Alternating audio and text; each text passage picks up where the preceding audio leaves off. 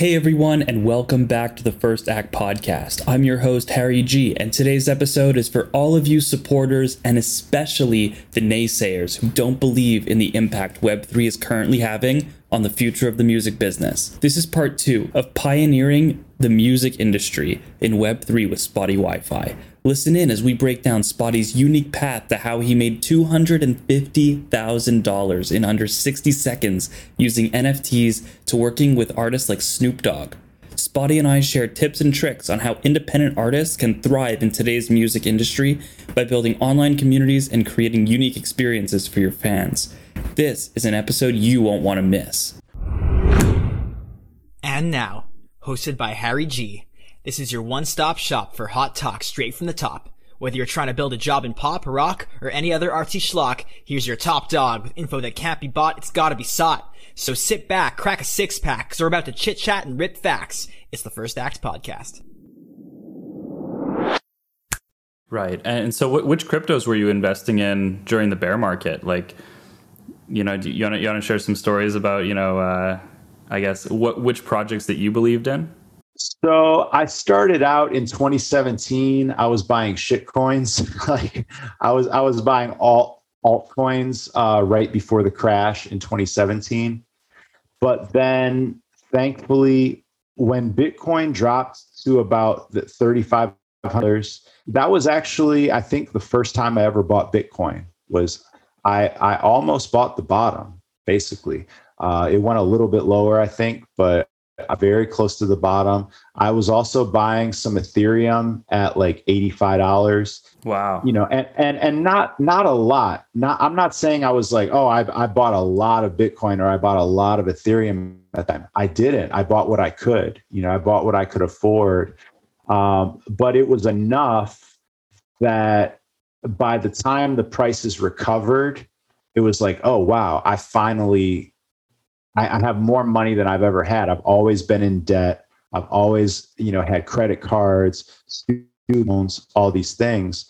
And then, once finally like Bitcoin recovered and crypto recovered, it was enough to where like, oh wow, this is great. This is actually, to me, it's a life-changing amount of money because I finally feel like I have a cushion. I have a savings that I can fall back on. And so, yeah, that's my main big wins, I would say, during the bear market was buying Bitcoin, buying Ethereum. Once the prices started to recover, I did try to play with the altcoins more again. But once I get into NFTs, I started with Top Shot. Then the first ETH NFT that I bought was my CryptoPunk. So that was a big purchase in February. So January was Top Shot. February was my CryptoPunk. I bought a few other things here and there. In May, I bought. Can I ask how much you bought the CryptoPunk for? Yeah, the CryptoPunk was 27 at that time. That was a little over 40 grand. So 27 ETH, a little over 40 grand US, right? I presume because you're based in the US. Yeah, correct. It's a lot of money. So for you to be shelling that out on an NFT, why did you believe in the CryptoPunks project so much? So at this time, I had met a few CryptoPunk owners from Top Shot. So they kind of introduced me to it. At the same time, if you remember January, February last year, that's when you started seeing and hearing big investors and billionaires talking about NFTs.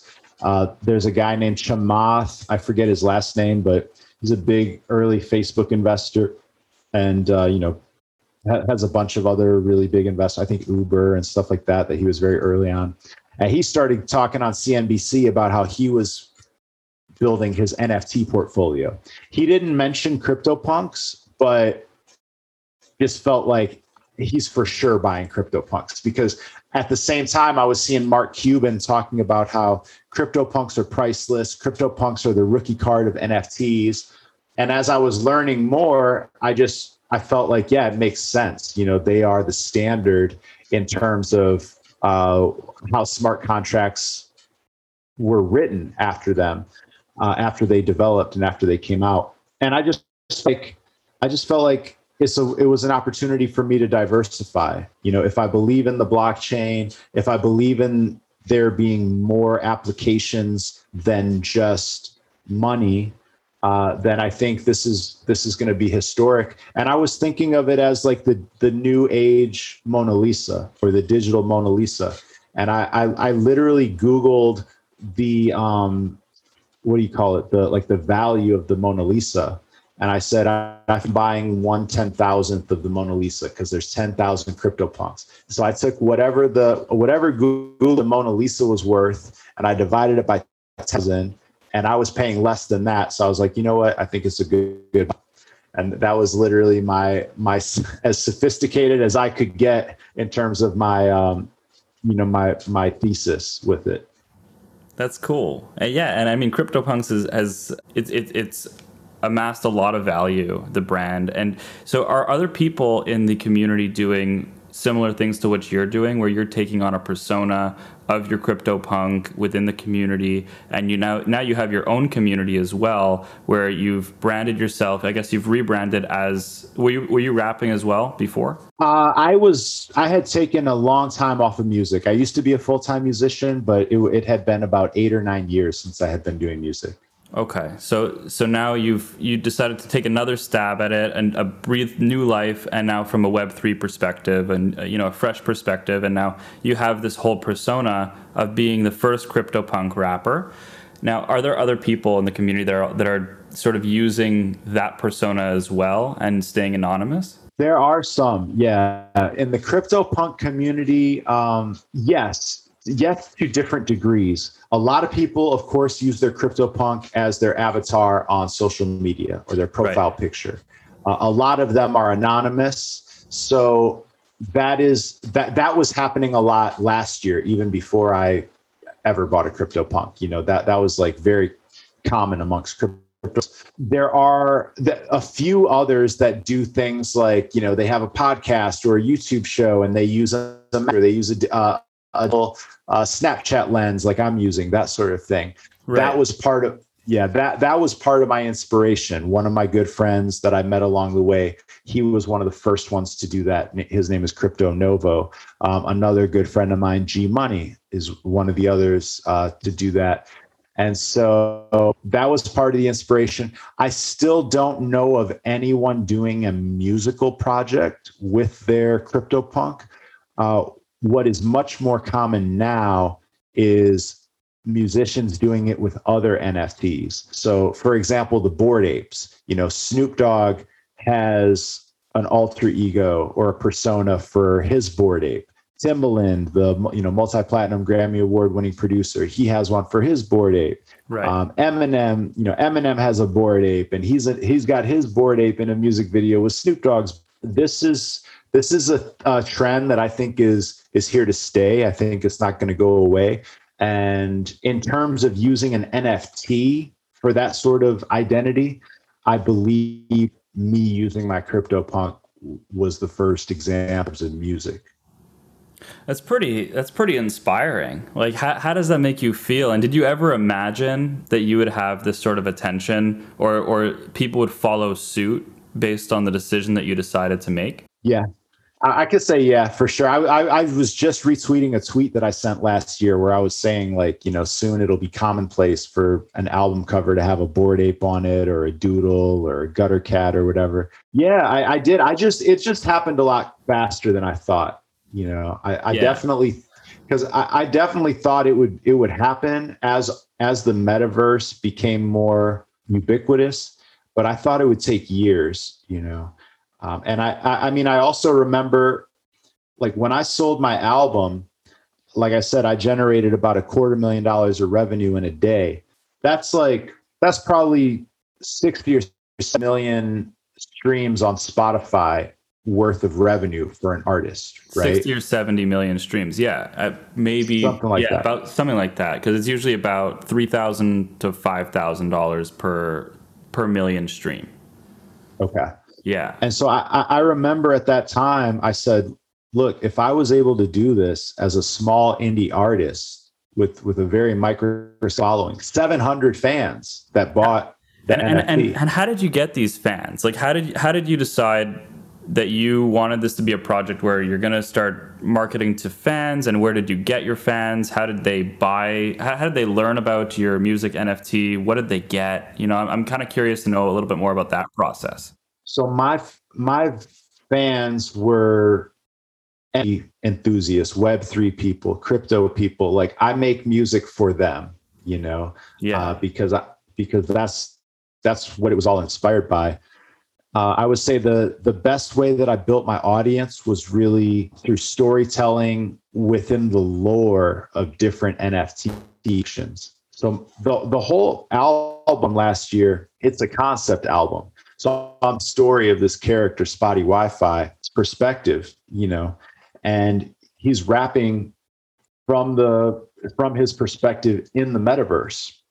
So he's telling about his daily life in the metaverse. I've got where I'm talking about, my Bored Ape homies that are also that I collected. I collaborated with a pretty popular, if not controversial, crypto punk named Art Chick, or Digital Art Chick. We did a song together. So it was really through collaboration and like adding to the lore, different collections. There's different storylines within the Bored Ape community that I wrote about in one of my songs, things like that. And then developing storylines for my character, Spottie. And that was something people hadn't seen before. We did a lot of animated content, animated music videos, animated concerts, performances, things like that. And these were things people hadn't seen before. So that kind of grew my awareness, or people's awareness of me, from April to August of last year.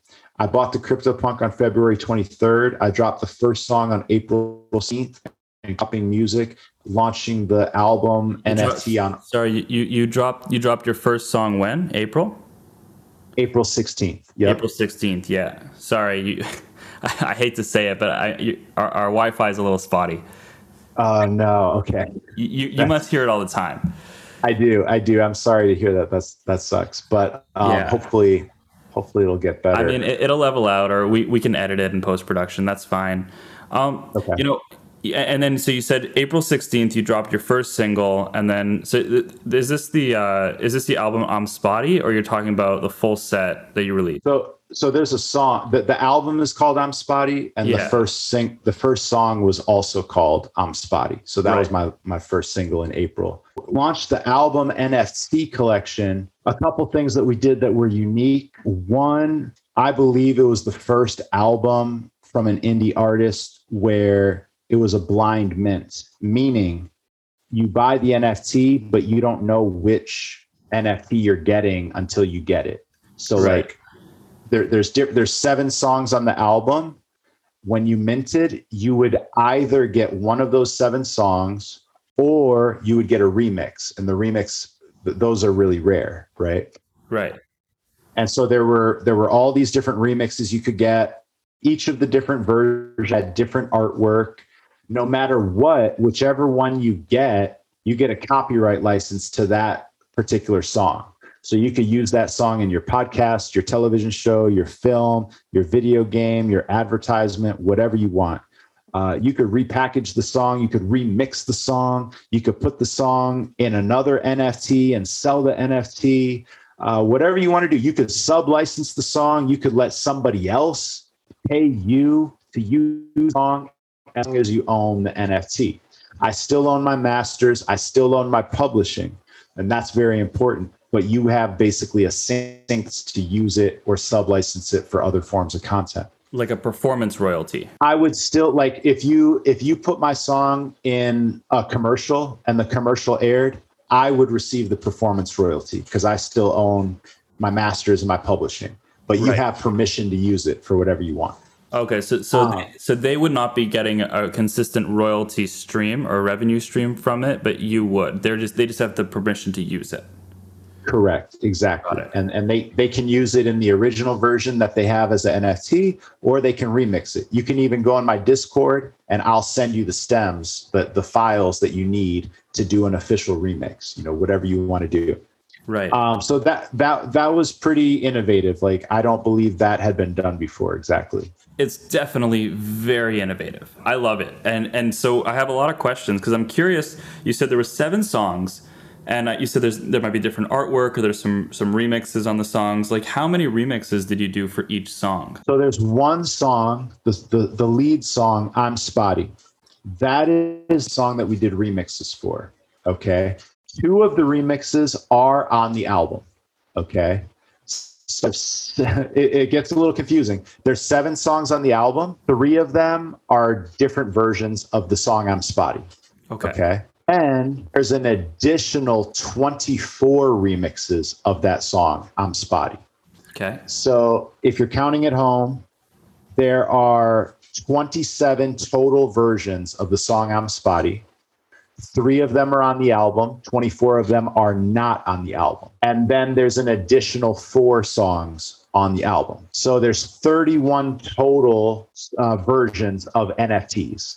27 are versions of I'm Spottie, and 4 of them are other songs. And of those 31 different pieces of music, there are 31 unique visual pieces of artwork that go with them. And there are 2,000 total NFTs. So some of the songs are quite common. Some of the songs, there are hundreds of them. Some of them, there are dozens of them. Some of them, there are 10. Some of them, they're one of ones. They're super rare. And that was also new. You know, nobody that I know of had ever had rarity traits on an album from an artist, you know, from a musician. You know, we're used to that when you're shopping for a CryptoPunk, or when you're shopping for a Bored Ape, or when you're shopping for almost any type of NFT. You're used to seeing different rarity traits, but that wasn't happening in music, at least not from an artist, like a recording artist. There might have been musical projects where a computer or an algorithm was generating the music, but for a solo artist to do something like that, all by hand, you know, not like algorithmically generated, but all produced by hand and remixed by hand, that was new. That's crazy. Wow. And so what made you come up with this type of idea? Like, how did you come up with this idea? And you must have just believed that it was going to be successful, because you had been amassing a community. Were you using Discord or Telegram? Like, where was your community living? Mostly Twitter, actually. I had a Discord, but my Discord was pretty quiet until like the week before my drop. We saw a big influx of people the week of the drop at Discord, or really just Twitter, to be honest with you. And honestly, that was really before Twitter Spaces was popular. I didn't even have an iPhone, so I wasn't even on Clubhouse. So it was really 90% Twitter. And I didn't have like a ton of followers. I had like 5 followers the day we dropped. How many? So like 5, like I had like 5,500 followers the day we dropped. The truth is, you know, I had tremendous timing. One of my greatest strengths of this whole story was timing, because I dropped this project in August, which was a very, very strong month, you know, in terms of the bull market and sales and everything. But to answer your question, you know, like I believed it would be successful, but I believed it would be historic. I didn't really think we would sell out in a minute.